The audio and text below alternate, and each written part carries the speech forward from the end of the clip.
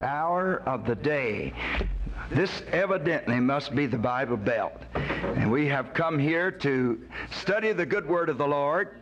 This will be our textbook here, and we will be enjoying it together. I am aware of the fact that there is much good already preceded my coming into this pulpit, and that will be the case from now till the end, and that my particular presentation will not be anything earth-shaking, because that it'll be watered down, equated with a tremendous amount of other stuff that comes ahead. Mine might seem anticlimactic, in fact, and just kind of like old hat. I'm just an old country boy. I'm not a smart man, and I'm just going to go along through the word of the Lord. We're going to get a real good bait of cornbread and peas during this particular time. Nothing exotic and far out. Just some of the good old-fashioned word of the Lord and good Bible living. Praise God. In fact, for the whole series of studies that we'll be engaging in, we are going to caption it simply as harmonizing ourselves with Jesus Christ. I'm so happy to come. Thank you, Pastor, for inviting me. I appreciate it so very, very much, Brother Cox. And I'm glad to be here, along with all of the rest of you folks, and some of you I've been knowing so long. Brother Cooling said to me that he started to tell them that he heard me preach when he was just a little bitty boy. And I said that was not necessary. Take one look at my face and they could surmise that I've been around that long. You know, when you got a face that looks like it's worn out a couple of bodies, well, they know that you've been here a while. Praise God. But we are here to lift up the name of the Lord and to exalt Him. And I feel the blessedness of God's Spirit here, and we are very thankful for His goodness. Let us lift our hands unto the Lord and worship Him. Praise God, praise God, praise God. Hallelujah, hallelujah, hallelujah. Oh, glory to God, glory to God, glory to God. Hallelujah, hallelujah, hallelujah, hallelujah, hallelujah. Thank you, Jesus. Thank you, Jesus. Thank you, Jesus. If you will remain standing.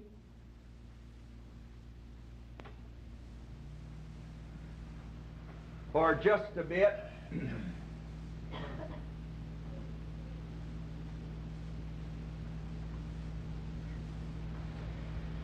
We will read the word of the Lord. Bogalusa Bible Conference. I guess I've heard of this ever since, well, as far back as I can remember, when I lived in Louisiana long ago. And it is as, it really does symbolize Louisiana and Pentecost. It really does. It just goes with it. John chapter 15, harmonizing ourselves with Jesus Christ. And I would like for us to read together here from verse 1 through verse 8. Shall we all read aloud? I am the true vine, and my Father is the husbandman. Every branch in me that beareth not fruit, he taketh away. And every branch that beareth fruit, he purgeth it, that it may bring forth more fruit. Now ye are clean through the word which I have spoken unto you. Abide in me, and I in you, as the branch cannot bear fruit of itself, except it abide in the vine. No more can ye, except you abide in me. I am the vine, ye are the branches. He that abideth in me, and I in him, the same bringeth forth much fruit. For without me ye can do nothing. If a man abide not in me, he is cast forth as a branch and is withered. And men gather them and cast them into the fire, and they are burned. If ye abide in me, and my words abide in you, you shall ask what you will, and it shall be done unto you. Herein is my Father glorified, that you bear much fruit, and so shall ye be my disciples. You may be seated. Praise God. This is a part of the high priestly prayer that Jesus prayed when he was on his way to the Garden of Gethsemane. They had come from the upper room and moved out into the crowded streets of Jerusalem that night, making their way down the hill and across Kidron Valley. And somewhere in the darkness, with his feet planted on the pathway, he stopped. His disciples gathering about him, he spoke his last words, and here in John, he prayed a prayer. This was inspired perhaps by vine dressings that were taken and thrown into the burning heaps of the Kidron Valley, or some other sight that he saw, that he and his disciples should be one, that the life that was in each disciple was in truth to be the life of Jesus Christ, because no one can live the Christ life. No one has ever been able to live the Christ life. Only Christ can live the Christ life. He must live it in us and through us. And it is a particular attitude. It is a life, an actual life, and it moves through us, and it really evidences itself. Now, in the services here at this time each afternoon, I would hope to lift up Jesus in such a way that we can see what real New Testament Christianity was meant to be. Not religion, but an experience. Not something that was professed, but something that was actually experienced. A living thing that was tremendously personal to people, and I would like for us to discover together the end result of such a life. That it is not something beautiful that is to be inverted and enjoyed just simply ourselves, but it is to be, as is said here in this scripture, a very fruitful life, productive, that it does produce, that it leaves something in the world about it, harmonizing ourselves with Jesus Christ. Now, the song that the angels sung in the very beginning, I think, is quite instructive. Peace on earth and goodwill to men. And again, Jesus saying, my peace I leave with you, and my peace I give unto you. Not as the world gives, give I unto you. Now, peace, another wording for it, would simply be harmony. That there is no discord, but there is harmony. There is not the jargon, the discord, the breaking in continuity, but there is peace and there is harmony. Health in the body, of course, is nothing more than harmony in the body. The severe shaking of a chill, the rage of a hot fever, indicates that there is not harmony in the body, that there is a certain conflict that is going on in the body. When we are healthy in a spiritual sense, there is peace inside of us, as Brother Cooley was speaking here today. Knowing God, knowing ourselves, and moving out from that proposition, because that we know the Lord and that we have harmonized ourselves with Him. The entire universe runs to the beat of certain principles, and all the galaxies which seem to hang upon nothing are balanced and counterbalanced by particular principles that are strong and powerful and unbreakable. Those particular things also, they come over into the spirit world. If I am productive, if I am happy, if I have happiness in my home, if my children are happy, if they have their heads up, if they're not sullen and mean and prone to cut on church seats and punch holes in bathroom walls and so on. It means that there is a certain harmony that flows in that particular lifestyle. That it is not broken with discord, not frustrated, but certain principles are observed. In short, it is what we are attempting to say. We have harmonized ourselves with Jesus Christ. Jesus had this to say. He said, I am the way, the truth, and the life. He is. He is the epitome of success as far as actual living is concerned. His way is the best way. It is. To live life the way that He exemplifies it. To have His attitude is to be right. Outside of that, we are unprincipled, and we are living not according to the true principles of real life. He said, I am the life. And if we live any other way than what He has described to us, of course, there is a high measure of discord and conflict in our life. I, some time back, had a point of conflict with some individuals, and it was a situation that could have been quite turbulent. And so after it was over, I never told my wife about it because I did not want to bother her with it and so on. And so after some length of time passed by the quirk of circumstance, she found out about it. And she asked me about it.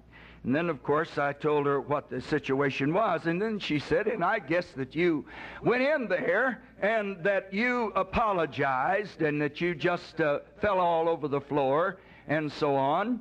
And I said, no, I don't think I fell in the floor. And I did apologize. And I said, there's something I tried to do. And she said, what was that? I said, I tried to be a Christian. Praise God. And I said, the bottom line is not to win a battle, but the bottom line is to win the war. Praise God. Could we say praise the Lord? Hallelujah. And I have observed even when it seems the most difficult, that when I have harmonized myself with the principles of Jesus Christ, that it is the best way. Did not He say, I am the way, the truth, and the life? His way is the best way. So, first of all, in our approach to this particular kind of consideration here today, I want for us to think about what the heart of Jesus Christ's ministry was. If we are going to seek to harmonize ourselves with Him, I'd like for us to look at the very heart of His ministry. What He preached and the way He approached things, if I as a preacher make the same approach, I've got to believe that it will work. I believe that Jesus Christ is smarter than I am. I believe that He knows more than I know. And I feel like that if I go His way, it's got to work. If I pastor my church the way that He took care of His contact with people, that it's got to work. So, 698 years, are roughly around 700 years before Jesus Christ was born, the Spirit of the Lord moved upon the prophet Isaiah, and he foretold what Jesus would emphasize when He came to the world. And you will find that particular emphasis in the 61st chapter of Isaiah. And let's turn in our Bibles and look at it. The 61st chapter of Isaiah, verses 1 through 3. These are the things that He emphasized, or was to emphasize, the prophet said, when He would come. Now, the crowds came to Him. He never did want for people. They came where He was.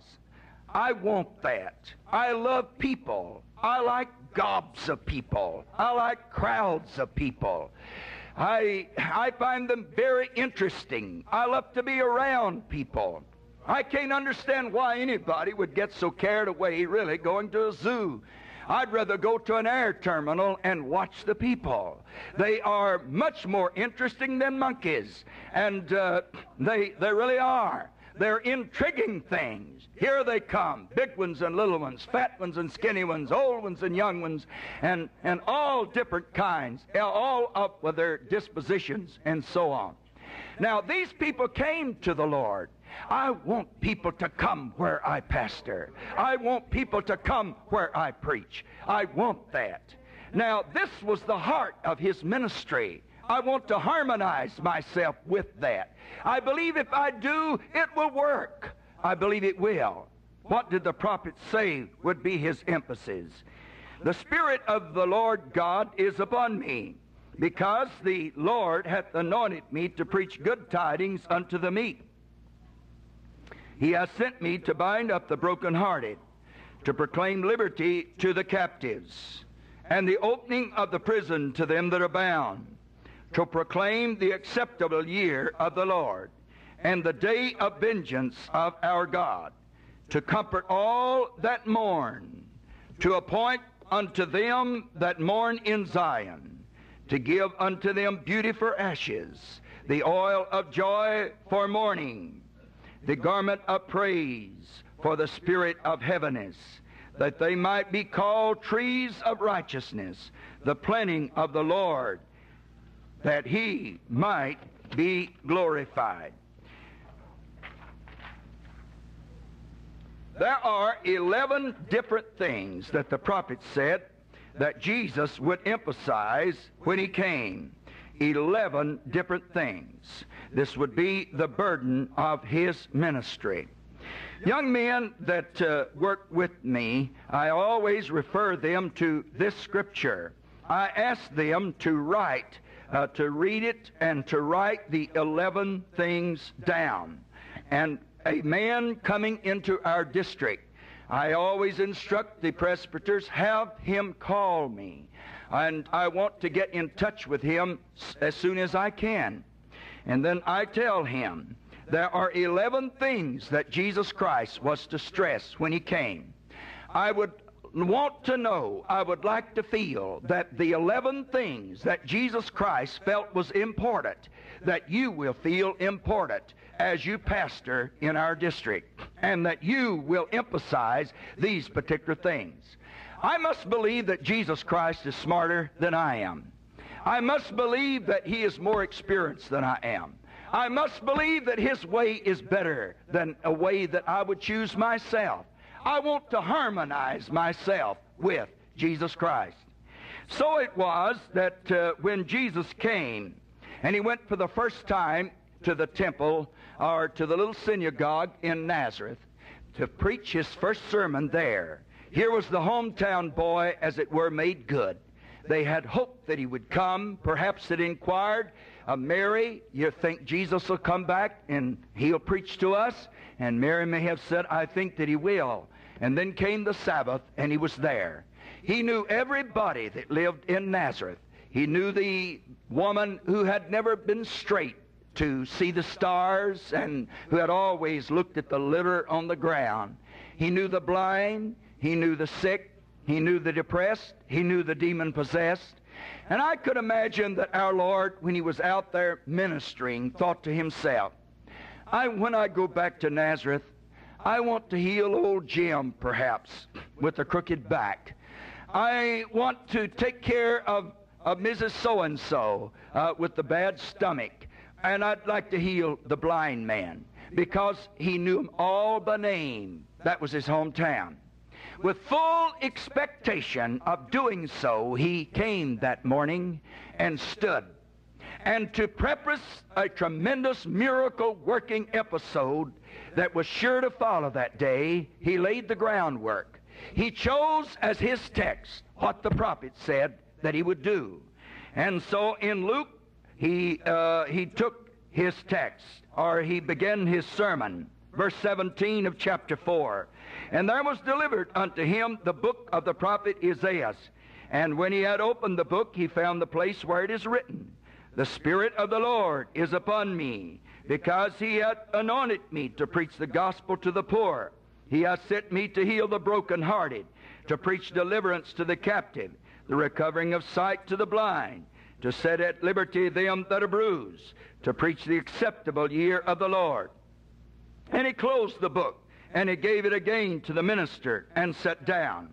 And the eyes of all of them that were in the synagogue were fastened upon him. And he began to say unto them, This day is this scripture fulfilled in your ears. And they all bared him witness, and wondered at the gracious words that proceeded out of his mouth. And they said, Is this not Joseph's son? And this statement began the surmisings that rose up like dark, dark waters of doubt in that place that day. Jealousy, because this kind of people were cheap, and they were mean, and they were cliquey, and they were bitter, and they were vindictive.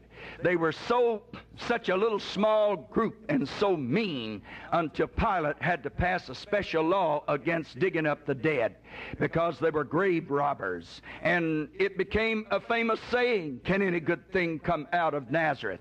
And in that environment, mystery of mysteries, God chose that his son should come up in an environment like that, where their knives were out, and the stabbings in the back, and the cruel things, and all the dirty, filthy stuff that was said about Mary, one could well imagine over a period of time, and the dirty business deals that were palmed off on the carpenter and his shop, as he supported Mary, his mother, and his half-brothers, and so on. Jesus knew all about that. And so when he said, I'm here to do you good, 11 things I would like to do for people because I love people. These people did not harmonize themselves with this kind of a ministry. Doubt entered in among them, and they began to become jealous. And so he looked around.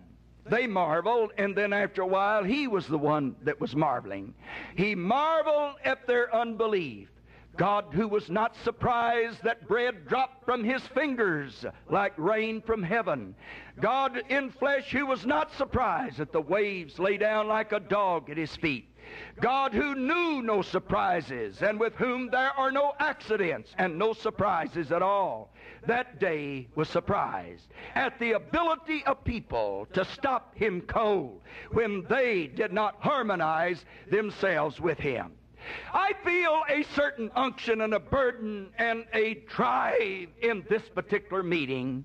And I would not want to come here simply to get through a series of studies or try to impress somebody, because I can't impress nobody. But I would come and hope somehow or other to touch God and you, that a blessing should come forth. I would hope so, praise God. I would press upon myself all over again, and you too, friend, that if we can harmonize ourselves with God and be one with him, the same life that is in Jesus Christ flowing through us, our problems will be solved the right way. And there will be fruit, and there will be happy families and happy children and happy churches, and there will be productivity, for he is the way, he is the truth, and he is the life. Let's all say Jesus. Jesus. Let's say it again. Jesus. Let's say it again. Jesus. Oh, praise God. Let's give him a hand today. Hallelujah. Glory. Hallelujah. These 11 things Jesus Christ came to emphasize. And this was the drive and the bent of his ministry, and it was what he wanted to do, and he strove to do while he was here upon this earth. All of these are positive things, and every one of them have to do with some good for people. All of them have to do with deliverance, for Jesus Christ came to set you and I free. That's right. Praise God. To liberate us. The things that bind, the dark cords of jealousies and hates and things that make us less a person than we ought to be, than we are. God came to free us from those things, to bring to us a certain peace, and where we can like ourselves, and where we indeed love others, and where there flows through our life a sweet symphony of song and of beauty and melody, and they take knowledge that we have been with Jesus. Praise God. For the same sap that is in the vine indeed is in the branch, and fruit is produced, and we are blessed of God, and indeed are also a blessing to other people. In the process of the ministry, Jesus sought to communicate to people. And how was it that he communicated with people? He began at the point of their need, and he proceeded from the known to the unknown. He said, I'll make you fishers of men. He knew that this man knew something about fishing, and so he started at that particular point. The woman, she knew something about water. How many trips she had made to the well, of course, nobody knows. And so he could relate with her about living water, and that there would come help to her. And so he met all of them at the point of their need. These particular 11 things that we just removed from the overhead here have to do with the needs of people. Because Jesus Christ loves people, and he moves strongly and compassionately to meet the needs of people. I have observed as a pastor of the church, if I can conduct my ministry in such a way that it meets people at the point of their need and supplies that particular need in their life, they will come. They want to come. People came in the days of Jesus where he was because he met particular needs in their life. If I can have that same love for my fellow man, and that compassion that he had, somehow or other I feel like that I will spread a blessing out wherever I go, and that my life can be a blessing, because that this is Jesus' way of doing things, meeting people at the point of their need. When we demonstrate concern for the needs of people, and we show that we love them, and we have the attitude of Jesus, and the same sap that is in the vine indeed is in the branch, it is then that there will be response. They care and they wish to be helped, and so they do respond, and they come where they feel like that they will receive help, and that relief will be offered to them.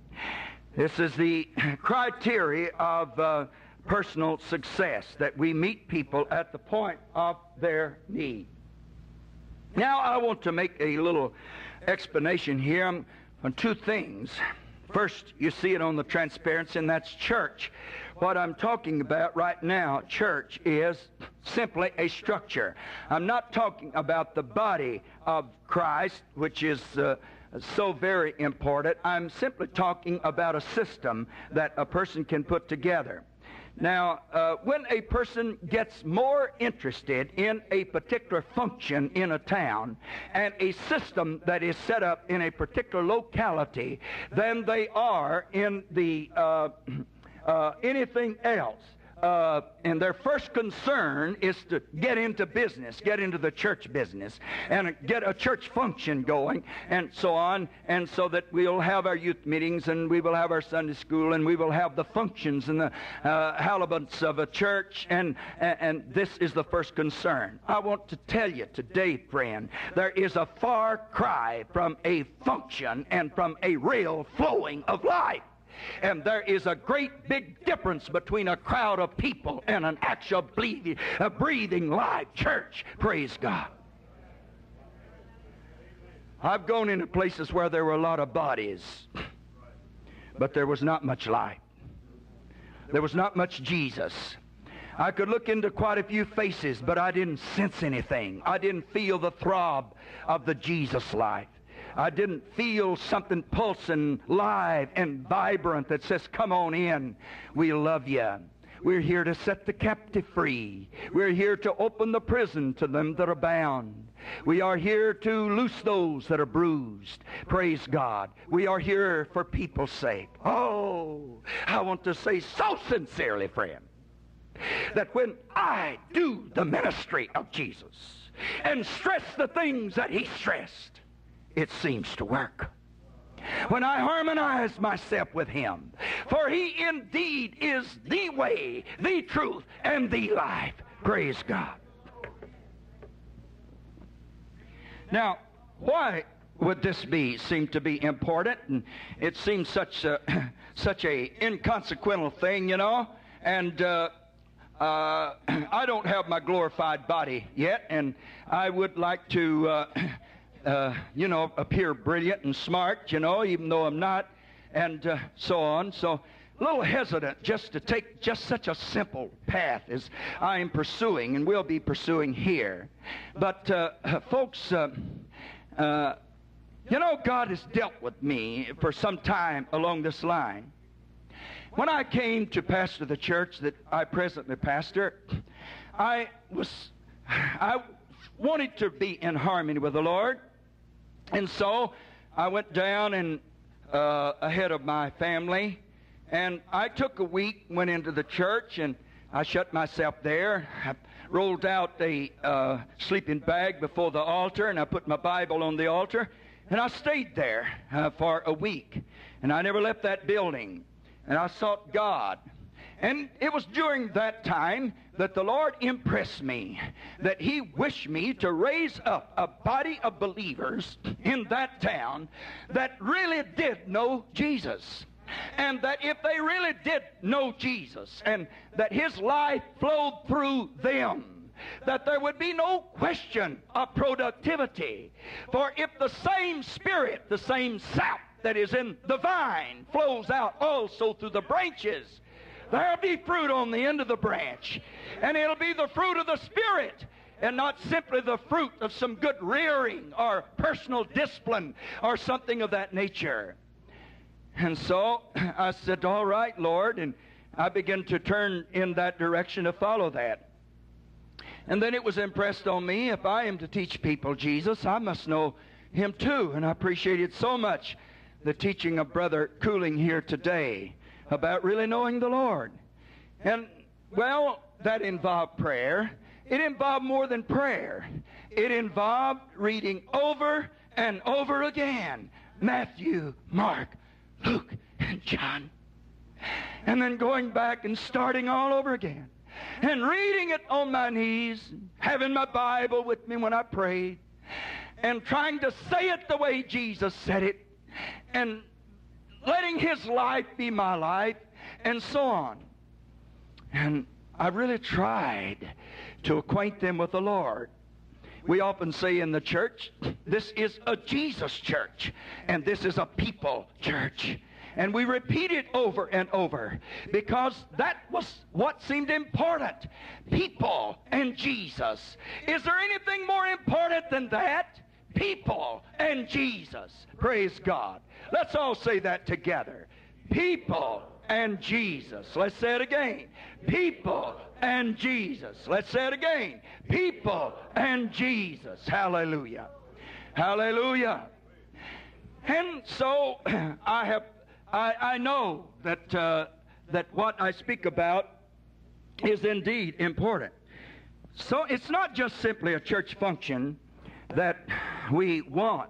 If we drive toward a function alone, we will get bodies and we will get some change and some conformity, and we will have a function and we can put together a system.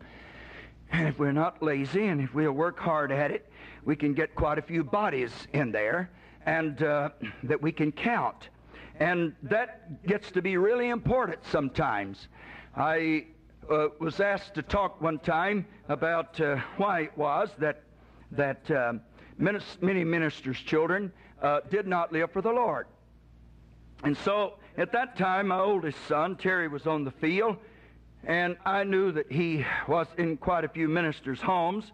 And I said to him one day, I said, Terry, why is it that many ministers or some preachers' children do not live for the Lord. Terry's always been kind of like an old man, and he's got a droll, slow way of making approach to anything.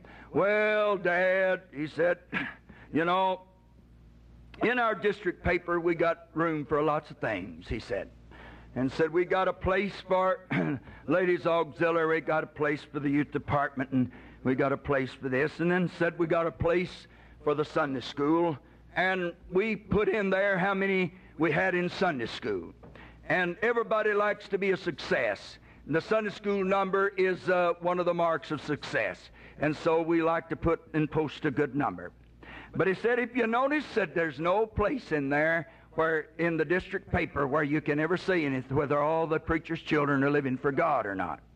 And said it is the criteria of success. And how many he had in Sunday school.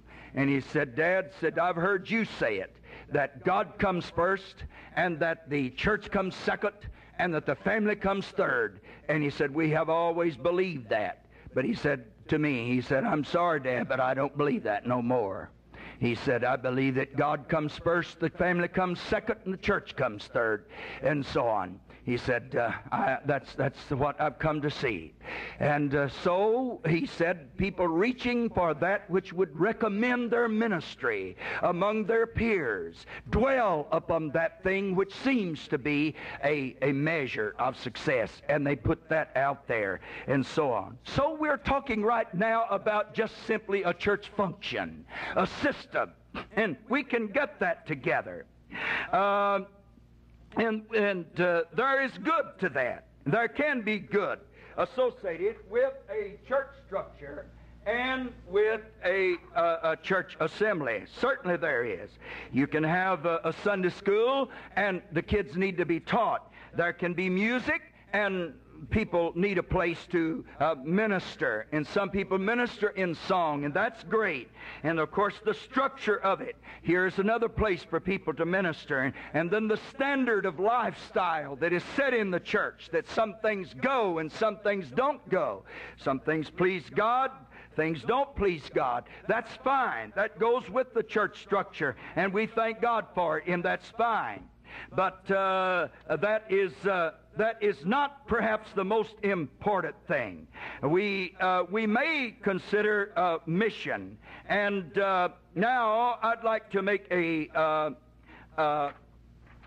second explanation here, and that is the difference between church and mission.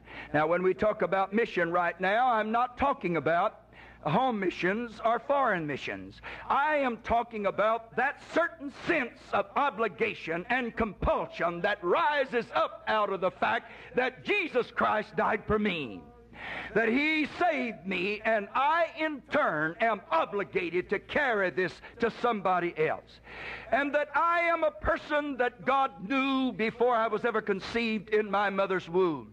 The Bible said that you were foreknown before the foundation of the world. Everybody that sits to my right, everybody that sits to my left today, you are people laden with destiny, and it is not an accident that you are here today. If you think maybe that is true, that it's just one of those chanceful things, where's the folks that you went to grade school with and to high school with, and some of them was raised in the same town you were, and there was a Pentecostal church there? Why is it that you are here today and they're not here? God knew you before the world came to be, and He knew if you had an opportunity to give your heart to God, you would. And He saw to it that you had that chance. And you are here today as a special person unto Him. Yes, you are. And so there is a certain compulsion, an obligation, a duty, a mission, a sense of mission that should grip the body of believers. The sense of mission is a very far cry between the structure and the mere function of a church system, and a sense of mission and life that goes with that church, that makes it more than just a gathering of people. It's lots more than that. It works this way, and that is that mission was exactly what Jesus Christ came with. He came on a mission, and then when He left, He gave us the commission. And of course the mission is we assume responsibility to reach the world with the gospel. The commission is that we do it as a partner with Jesus Christ. You will find the wording or the contract of the commission in Matthew 28:19. And again, Paul said, "For we are workers together with Him. Ye are God's husbandry, and ye are God's building." Every one of us our own mission, but not by ourselves. It is a commission thing. And there is a vast difference between a people that gather for church function and a group of people that come alive and vibrantly gathered with Jesus Christ, so that they are one with Him. Let's all say, with Him. Let's say it again. Let's say it again. Let's say it again. Praise God. One with Him. Harmonized with Him. The life that is in the vine, indeed in the branches. So that the life of Christ is harmonized in our lives. And we are one with Him. The church was to rise out, to grow up out of this particular commission. And it was to grow up out of it very naturally.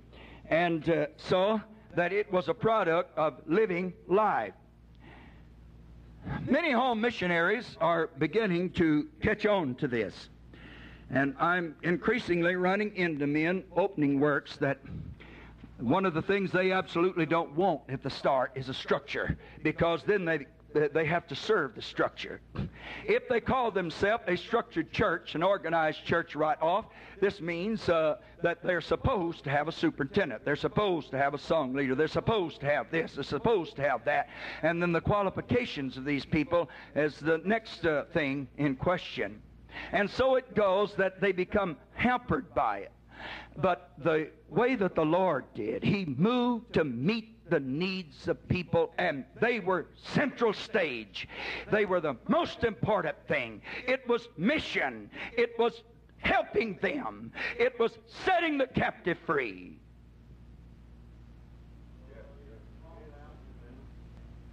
I was talking with a man not long ago.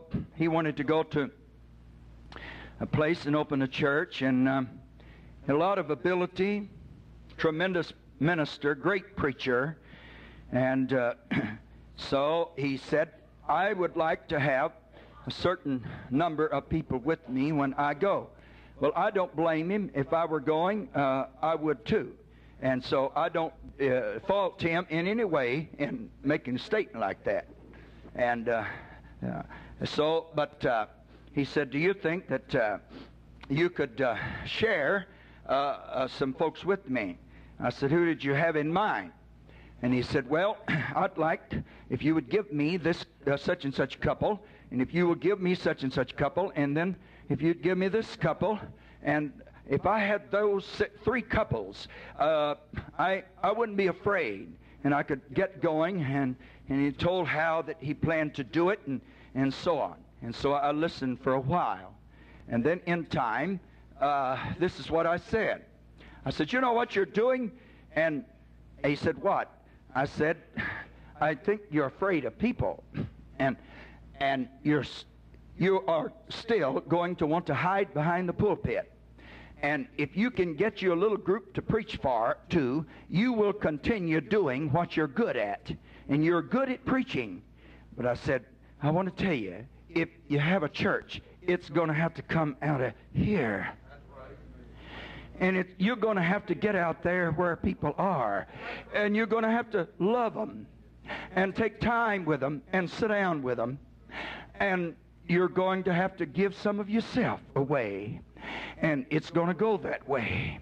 You feel safe and secure behind the pulpit. But that's not always the way it's done. And then I said, I've got to say this to you too. And I said, you know I'm your friend. And you know I love you. But I said, I'm not sure that I would want to take these people and give them to you and you pastor them. And he said, why? I said, there's twice today since I've been talking to you that you have talked to me about two head-ons that you had. One of them was with a preacher, and the other was with a saint. And you have told me how that you felt about such and such a thing, and that you wouldn't take it, and so on. And you have made some statements here, and I said, now wait. I said, these are my children, and I love them, and so on. And I said, if I submitted them to you, I would want them bruised up. I would not want them hurt. I would want them taken good care of. I would not want you to hurt them in any way, because they'd come back to me and they would say, what's wrong, Pastor? You said so-and-so, and you sent us, and you recommended him. And now, look, man, we are staggered. We are bruised, and we come back in need of healing, and so on. And so, it is possible to have a function without the flow of real, actual Christ life.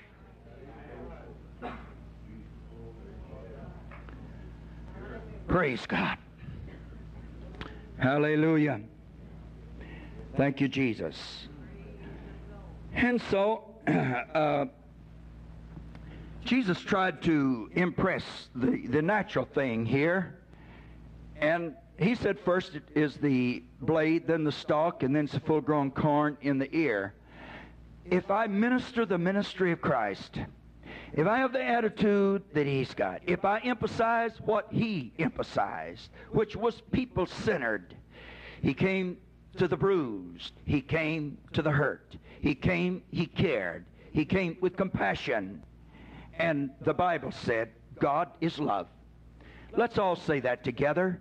God is love. Let's say it again. God is love. Say it again. God is love. Harmonizing ourselves with Jesus Christ. Praise God. So, the church will grow naturally. And the Scripture said, unless God builds the house, they labor in vain that build it. And this is the reason why that the ministry came before the church. The ministry of the New Testament did not come up out of a church that was already established. The ministry existed before the church ever came into existence. The Lord had called 12 and chose them. And God sets in the church, and it is a gift, a conglomerate gift that comes down to the church. There are the gifts of the Spirit, and then there is the gift of a fivefold ministry that is given to the church. And that is right, and that is correct. I remember one time a church, a particular place, and there was two churches in same town. The one of them was a split from the other church, and had gone over and got into operation, and they were blessed by good ministry, and so the church began to grow.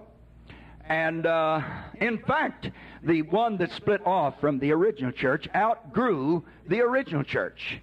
The original church was left with a tremendous residue of hatred, of bitterness, of suspicion, ill will, and unacceptance. And so they were saddled with that, so that it stymied the true flow of God's Spirit and true life.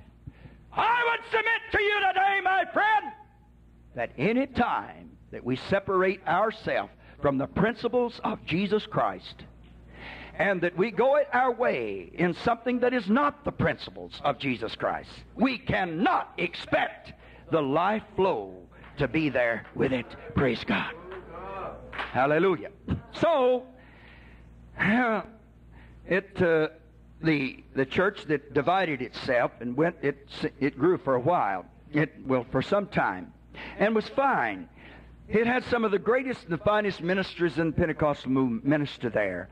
Grew and did great and went along fine. Everything was great. But after some long period of time, that church that outgrew the mother church. There was a certain smugness and pride that entered into that particular assembly.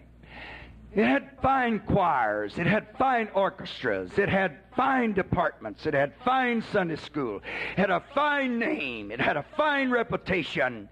And when it was rich and increased of good, it surmised it had need of nothing, and did not know that it had decayed and become wretched and poor and miserable and blind, and did not recognize that. And so there was a judgment that came. And that church went through a metamorphosis. It fell to the ground. And it died as a church. And then later came back again, the second time, as a mission. You know what? I fear God. The Lord can get along without me. He can get along without the group of people that I pastor. I am concerned about the attitude of the people that I pastor. I can sense when there is a certain smugness and pride and meanness about them. I feel it. I can read it on their faces. I sense that thing. And I know that this is not the life that is in the true vine. I know that it is not the peace that Jesus Christ came to the world to give. And so that bothers me when I see that. And the drive of my ministry is Jesus at the center. His attitude. How would He feel? What would He say? What would His reaction be? What would He do about it?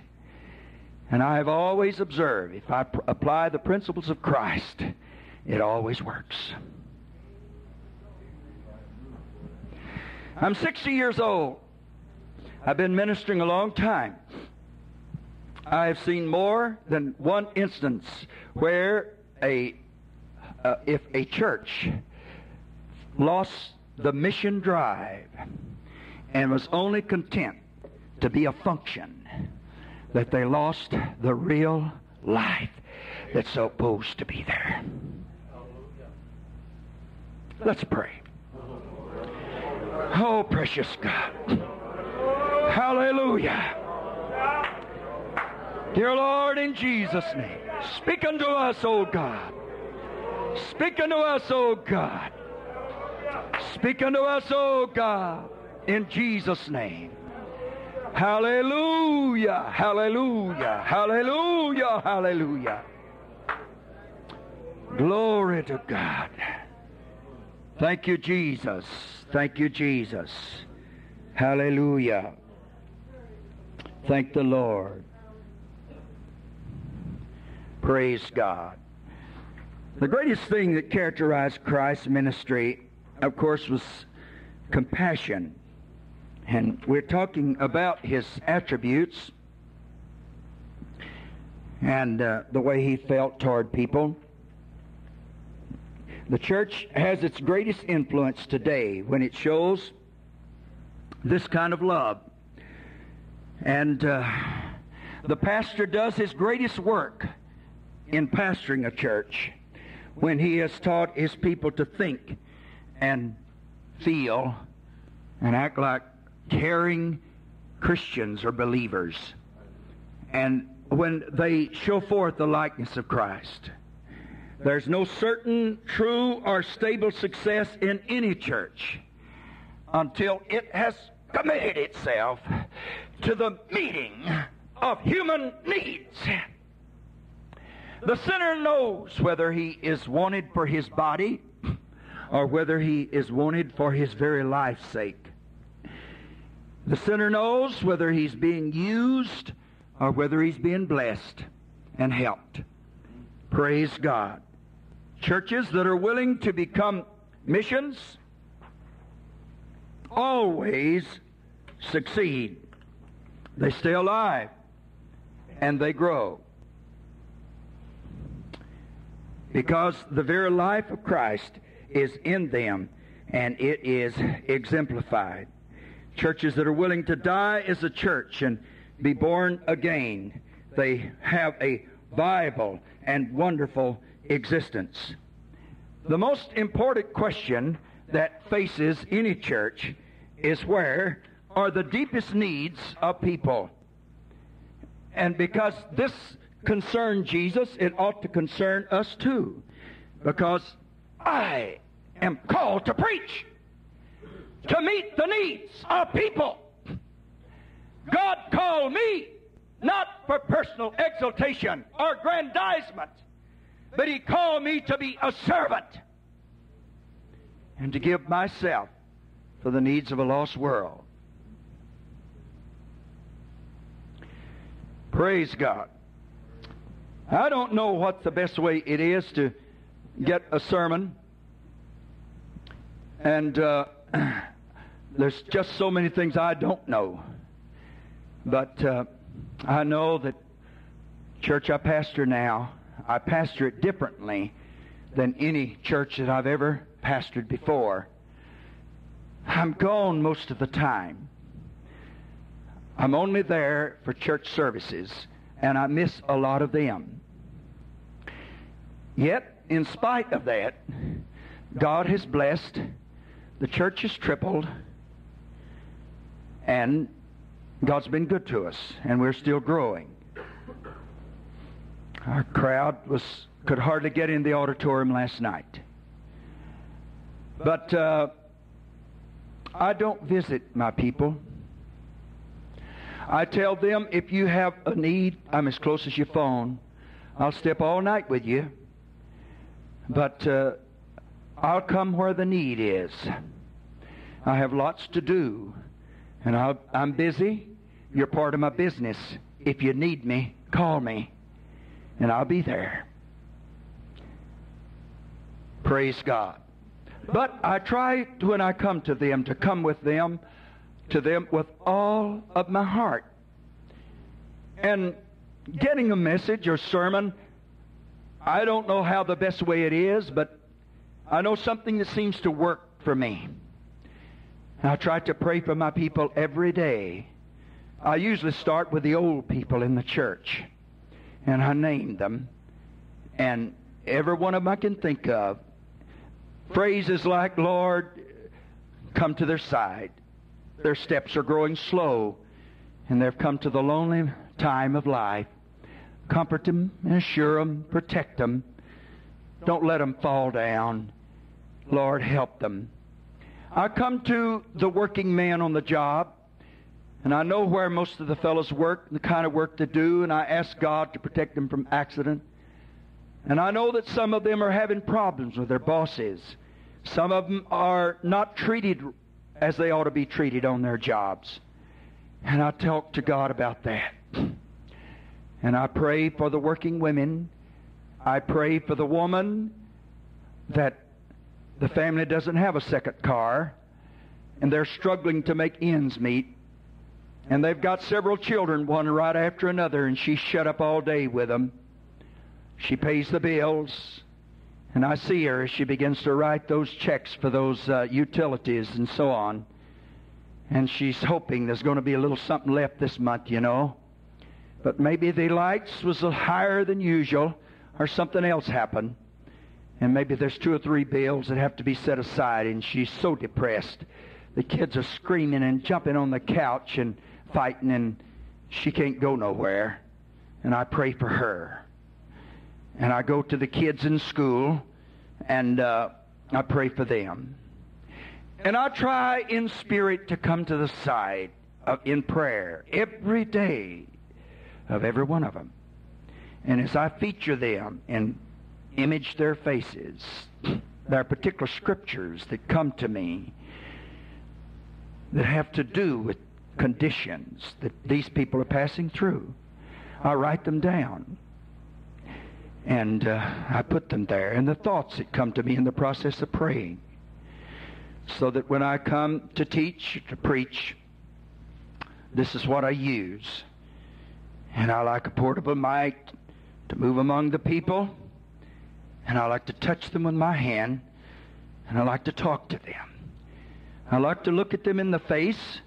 I like for them to get the idea that he's not trying to preach a pretty sermon, that he is attempting to tell me something and minister to me. It's not function, but mission. Praise God. And there's something at the heart of it, and not getting through a particular church service. Listen to me carefully. I sense deep inside of me, in this day and time, and I've been around quite a long while, and I pastored my first church when I was 17 years old, but I sense deep inside of me that God is attempting to make things more real to us than ever before. To come off a particular function and performance and merely getting through church services, but reaching in vital hunger after the living Christ. And as your district secretary said, that I may know him. I want him. I want to be one with him. I want the life of Christ to shine through me. I want to harmonize myself with him. Praise God. Let's pray.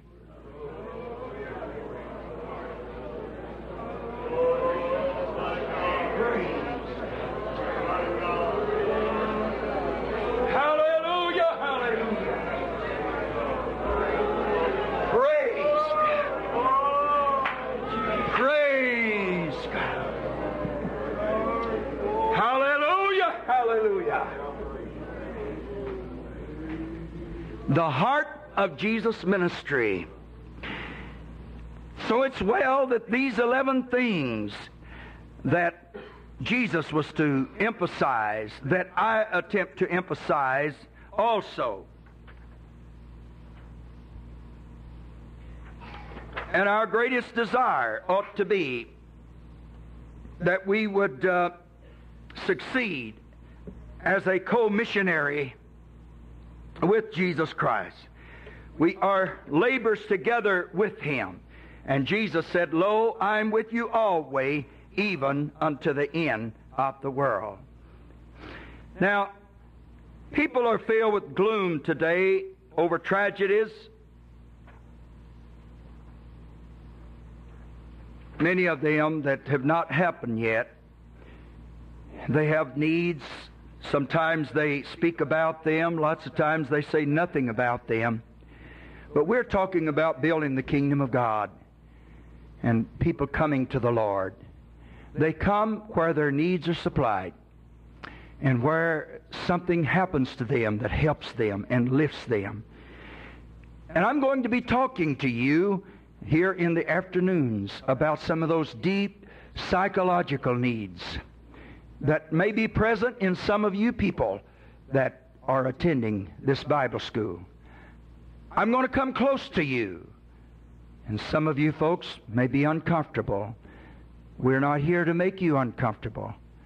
But before this particular evening session is through, and before this week is out, I'd like, if the Lord leads, to take charge with you over some particular areas in your life, in prayer, and with the laying on of hands.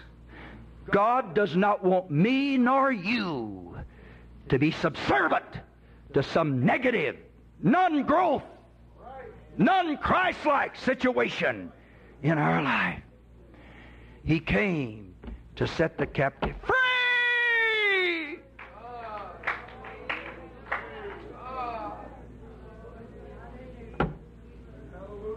I know what it is to be bound with hate.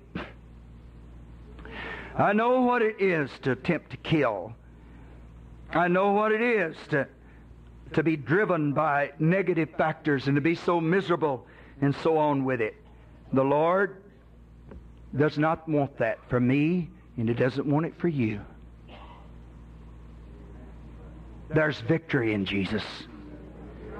There is victory in Jesus.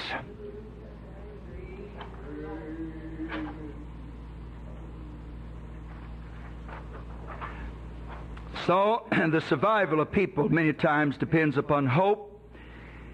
A person can live 40 days without food, 3 without water, 36 hours without sleep, 9 minutes without oxygen, and they say 30 seconds.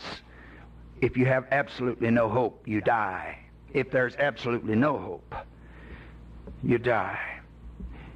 Is there any record in the Bible where Jesus came and talked to a sinner, that he told that particular sinner how bad he was, and he said, you are a low-down scoundrel, and you are not fit to breathe the breath of life, and you are so horrible?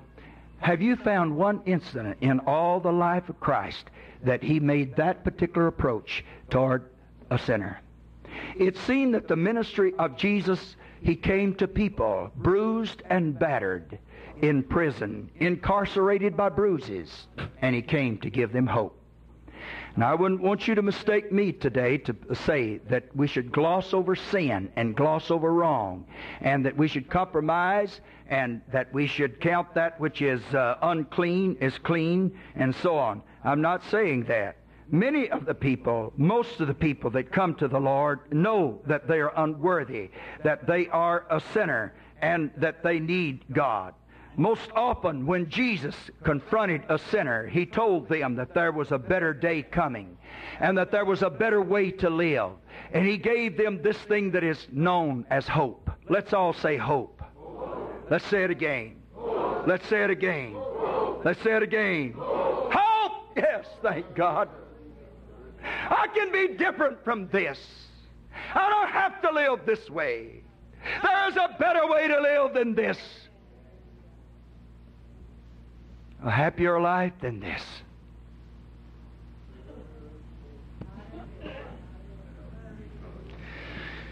Now, before we're through this week, this primary, juvenile kind of a Bible lesson that we're embarking on here, if you'll just stay with me, you'll see the worth of it. It has its productivity, its fine end result spinning on out there in homes. And some of you folks here, you've got teenagers at your house. And some of you have children younger than that. And you want them to have a good marriage. And that all starts. When does that marriage start? It starts when that child was fetus in your womb, before it was ever born. The attitude that you had before your child was born. The attitude that child has been exposed to all of its life. And so on. That's the building of its marriage.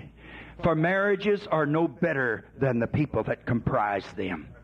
And there is absolutely no way to improve a marriage without improving people. And I remember one time pastoring a family. This family I won the man to the Lord. They had moved into the city where I was. The mother was faithful to come to church. She brought her children. And in time, those children was filled with the Holy Ghost. And then the dad came into the church, and he was faithful. He was there early. He was a prayer warrior. He did everything that he could do in the church. The children had the sourest, meanest, bitterest, sarcastic attitude of any children that I have ever met in my life. Every time that they were in a Sunday school class and were escalated to another, they set about to humiliate that Sunday school teacher and to destroy the effectiveness of that Sunday school class. They had such a scowl on their faces, and some of them had pretty faces, but they ruined it with such a nasty attitude. And so one of the girls is graduating. We told her, we'll be at your graduation. The family was our friends. They loved us, and we loved them. One-on-one basis, great. But when authority figures came into the picture, they dedicated themselves to destroy or to humiliate whoever was in authority. And I told my wife, I said, where are those kids getting that from? I said, brother and sister so-and-so seem to be such fine people. And those kids are mean. And where is that horrible attitude coming from? So I was talking to one of the girls, and she was graduating, and I said, well, you're going to graduate now. What do you want to do? She said, well, I'd like to get married. And we were sitting at our kitchen table. I said, you want to get married? I said, what kind of man you want? And she said, I want a man that's handsome. I want a man that makes lots of money. I want a man that's good to me. And she named off a lot of stipulations, and she really had she had her goals set high. And so I listened to all of that. And then when she finished, I said, and what is it that you plan on giving this man in return for all of this that you have named off? And what are you going to contribute now? Well, and she hadn't thought about that. And I said, let's put it this way. You marry such a man, and you have been married for some long length of time. And finally, it's a Saturday morning. He's not working today. You and he are having a leisure breakfast together. The house is quiet. Kids are not up yet. And you have the whole morning to yourself. And you sit there and you're sitting in on the last cup of coffee. And so you grow very personal with one another. And you finally ask him, hey, what was it about me that turned you on and made you love me the way that you love me? And he'd say, well, I'm going to have to level with you. I just tell you, the thing that really made my heart turn flip-flops was that beautiful sneer that you always had. And it was that horrible, that tremendous sarcasm that you were capable of. And you had such a unique way of cutting people to pieces, and I just couldn't resist it. I just fell in love with you. Where in the world were those kids getting that junk? I wondered. And then one day I sat in the hospital with a mother. She had a relative that's being operated on. I wanted to make a church contact. I was there to pray with this relative before the operation, and I waited during the operation. No one but the mother and myself in the waiting room, and we were talking about the goodness of the Lord, and I expressed my appreciation. I said, your husband has been such a blessing to me. He's been such a help, and he's so faithful. I appreciate him so much. And at once, I felt a coldness rise. And she looked out, and she said, I said, he's a fine man. Yes, she said, I guess maybe he is now. And something rang a bell inside. I said, I might be fixing to discover something. And I said, what do you mean now? And she said, you don't know much about us, really. My husband was a drunkard. He beat me. My kids went without proper clothes to go to school. We went without enough food. And that went on for years, and I didn't know when he was ever going to come back when he left. And I put up with it and said, for years I put up with it. And there was flashing fire in her eyes. And when she finished, I said, you haven't forgiven him, have you? She was quiet for a while. She smoothed the wrinkles out of the dress on her lap. And she says, no, I don't guess I have. Next time that I spoke to my wife, I said, I know where it's coming from. Because it's coming right out of the inside of that mother. She had not harmonized herself with Jesus Christ. That which was flowing out of her was not the life of Christ. In the 12th chapter of Hebrews, Paul said, lest there be any root of bitterness springing up, many be defiled. Praise God. So the marriages that I want for my children, the marriages that you want for your children, many of those things are going to be determined by what kind of a life and motivation that flows through each of us today. Oh, I would press upon you, and I will, throughout this particular series of studies. We're talking about the very laws of life that nobody can circumvent. Be not deceived, God is not mocked. For whatsoever a man soweth, that shall he also reap. John 15:5. If you will just abide in me, and I will abide in you, you will bring forth fruit. It'll be all right. Everything will be fine. Praise God. Praise God. Well, God fixed us to where we can change. He gave human beings the ability to change. But when people change, unless there is a higher power involved, they tend to adjust downward. That was made as a statement in one particular place, and then there was a correction made, a wise reply, and that is, adjustment is always downward. It is always downward. Upward movement is never an adjustment. It is always a commitment. I'm going to overcome that. I'm going to be better. So foot washing service was over New Year's Eve, and we had taken the Lord's Supper a few days ago. We were headed home. The lady folks in another part of the building had washed one another's feet. We believe in the washing of one another's feet. The reference to the Lord's Supper is perpendicular. Show forth His death unto His come.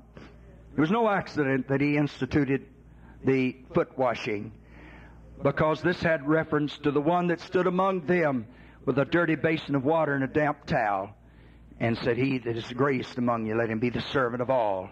This is a lateral relationship. For every great truth has an outward visible point of reference. The foot washing drives home that particular truth. That's got to be in the church if the church is to be alive and strong and viable.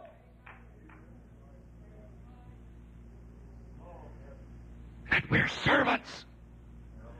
That we submit ourselves one to another. Basically, the congregation I pastor is an old congregation. It has people in it that have been in the church a long time. If a church goes a long while, it's not unusual for people sometimes to bring the same motivations and lifestyles into that particular assembly that they traffic with out in the world. And they claim certain turfs and so on in a particular assembly. And then they set up defenses to defend it. And this belongs to me. So in order that we get this servant thing in the church and keep it there, I find myself telling my congregation over and over, nobody owns anything here. Nobody. I don't own anything here. My wife and myself are breaking our backs for you. We're pouring out our time, but this is not our church. When we leave, we won't take one of these pews with us. We won't take the piano with us. We are doing it for you. We're your servant. We own nothing. You own nothing. The church belongs to Jesus Christ. For whatsoever is done, whether it be in word or deed, is to be unto Him. Let's all say Christ at the center. Christ at the center. Let's say it again. Christ at the center. Let's say it again. Christ at the center. Harmonizing ourselves with Him, who made of Himself no reputation.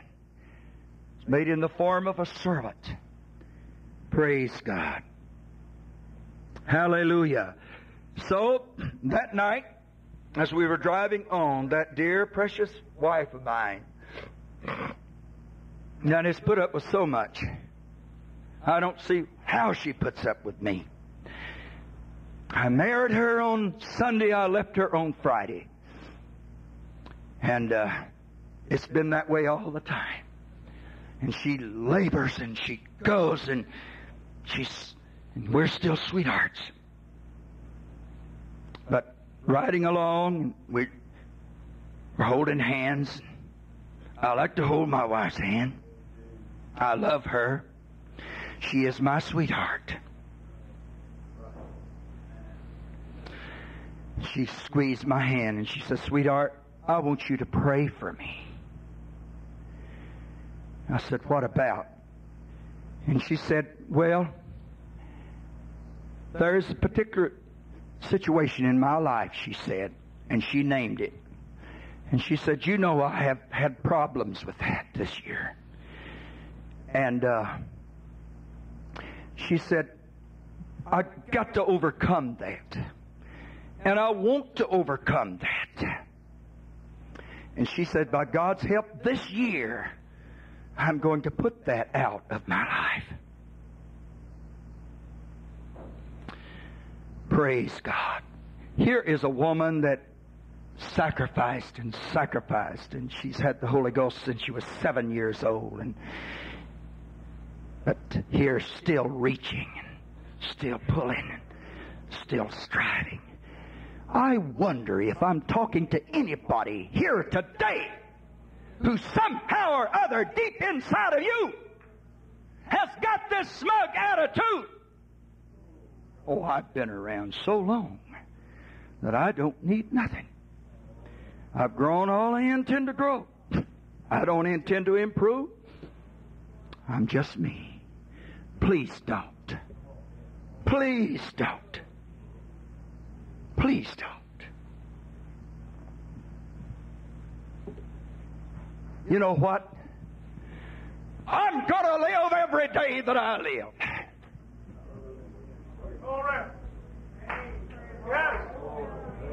Oh, yes. I'm going to grow. I'm going to reach. I'm going to try to improve. I'm going to love. I'm going to lift up, look up, and laugh, and love, and lift.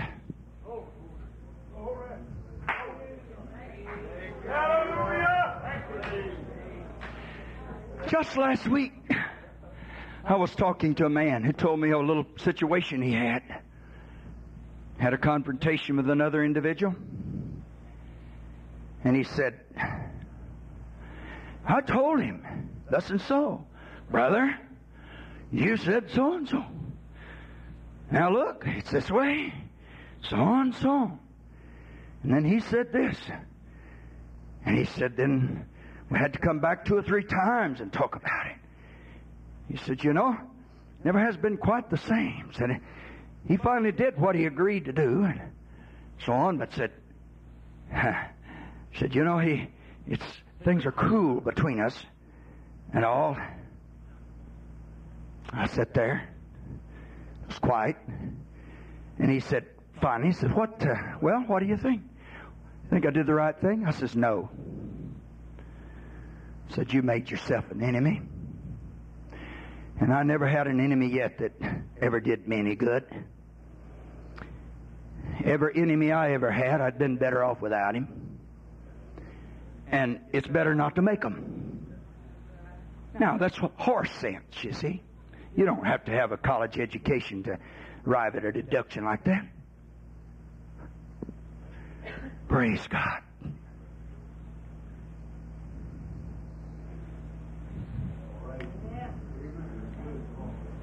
Man, I want to be free.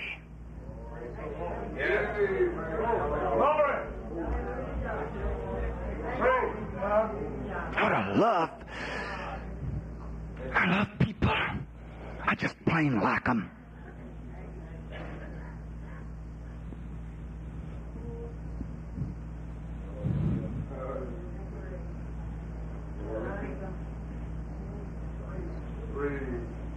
Praise God.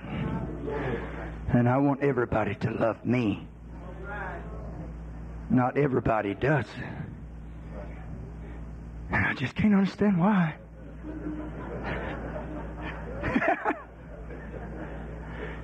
Praise God. When I first went to pastor the church that I'm pastoring now, like I say, it's an older church. Some people have been in 30, 40, so on years. And people are either growing people, healthy people that sloughs off sickness, puts it and casts it out of their spiritual system, and goes on with it, or they get these maladies and weak spots and sick places in their life, and they're stunted, and it's there.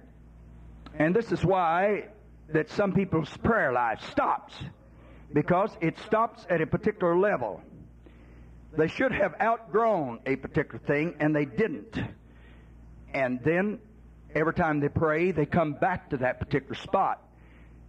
So they quit praying. Sin will either get rid of prayer, or prayer will get rid of sin. They don't go together. So,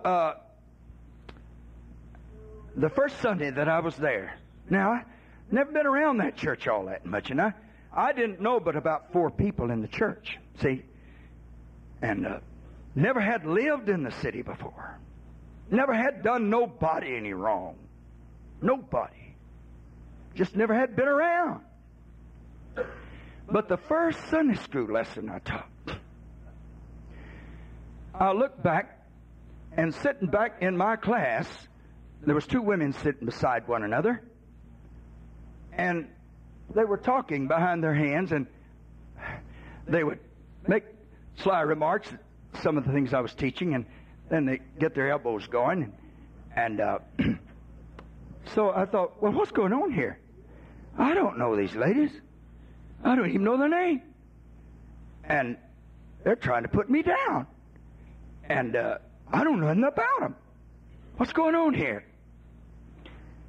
Well, I would come around and try to speak to everybody, you know. I tell the folks that I work with, look, don't come rushing into church so late or just barely on time. Get there early enough and shake hands with the people. Stay with the people. Be around. Praise God. Friend, we're the last to leave that building. If they want to stay all night, we'll stay all night with them. I'm not going to be running around all over the country just visiting, you know. But, friend, if you've got something to talk about, I'm here. I'll talk till daylight. Praise God. I'm here to help you. Could we say praise the Lord? So, I found out in the weeks later, sometimes I would come and I would, you know, and by passing among people before church and after church and put out my hand. Sometimes they'd shake hands with me and sometimes they wouldn't. Now I didn't even know where they lived. And never had met them before, you know, and I was trying to meet them now, see? And I don't know what in the world's going on here. But it happened that way back somewhere, there'd been some kind of a problem, some kind of confrontation in their life. And they had not dispelled that thing and got rid of it. And it colored their entire personality. And it made them and their personality extremely ugly. Very ugly. When they could have been beautiful. Wonderful. What did I do? Well, I wanted to do this the Jesus way. And Jesus says, don't be overcome with evil, but overcome evil with good. Praise God. And so, I just prayed for him. Every day I prayed for him. And I was always kind, always nice. Sometimes they'd shake hands with me, sometimes they wouldn't. I just loved them and loved them and loved them and nice. And then one of the women quit sitting by the other. She moved somewhere else. And then she began to listen to the lesson. and actually found some of the things I was saying interesting, and began to hook on to them. And the others sat there alone, and sometimes she'd shake hands with me, and sometimes she wouldn't. And then one day I was teaching my Sunday school class, and I'd been there for some time. And right in the middle of my Sunday school class, the Spirit of the Lord moved upon me, and I began to weep. And I felt such great tides of love begin to flow. Now let me stop right there and say this, my friend. The Jesus that I know today is a winner. His love is stronger than the guns of Napoleon. It's stronger than death. Oh, friend, there is nothing that can stand against love. His way is the best way. He is the way. He is the truth. And He is the life. If I can't live it out His way, I don't want no part of it. I'm insecure. I don't know my way alone. But He is the way. And I felt such a tremendous move of love without anything in plan, and just moving, doing what the Spirit said that day. I just worshiping God, weeping, presence of God moving, other people weeping, reaching after God. And I came around to everybody. I took their hand. I laid my left hand right over it. And when I said I took their hand, this young lady, she took her hand. She held on to it. I'm sorry. So, I laid the other right over top of it, and I looked right into their eye, and this is what I said. I said, I love you, and I want to spend eternity in heaven with you. And I pass on to the next, the same thing. And just as it were, in the midst of a surging river of the Spirit and love, I moved without any plan that day among the people. And suddenly, I looked through my tear-blurred eyes, and I was standing beside this lady. And I put out my hand. She was sitting there, her arms crossed, looking straight ahead. How miserable she had been for so long. There is no joy in hate.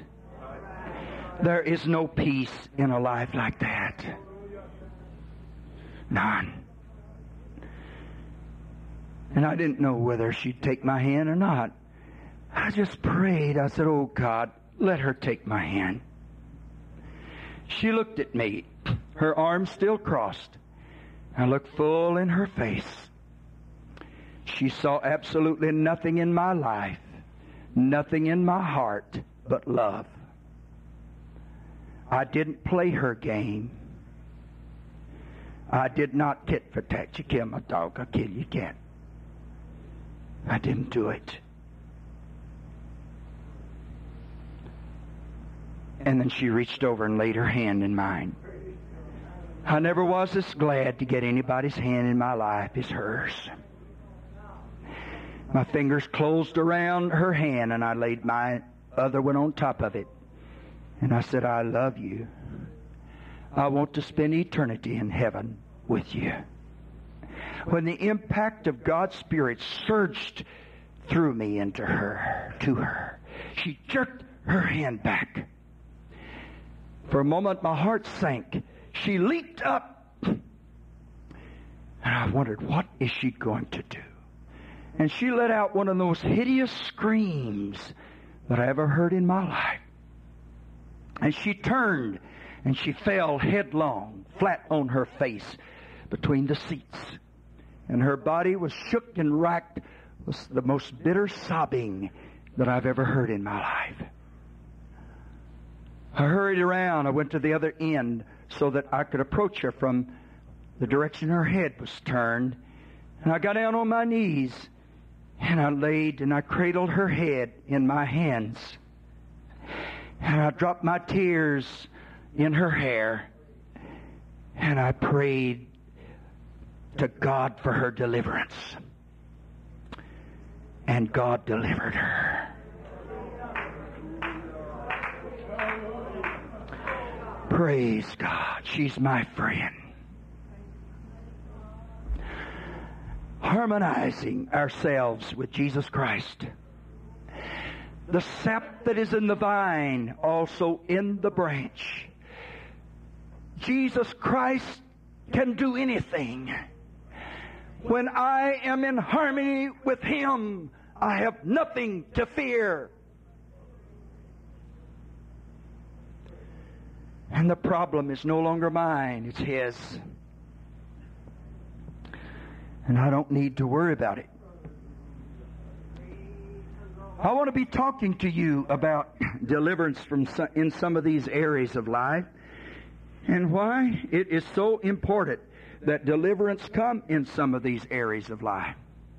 Because into the school, there may be people who will come that are so bound in particular areas of life.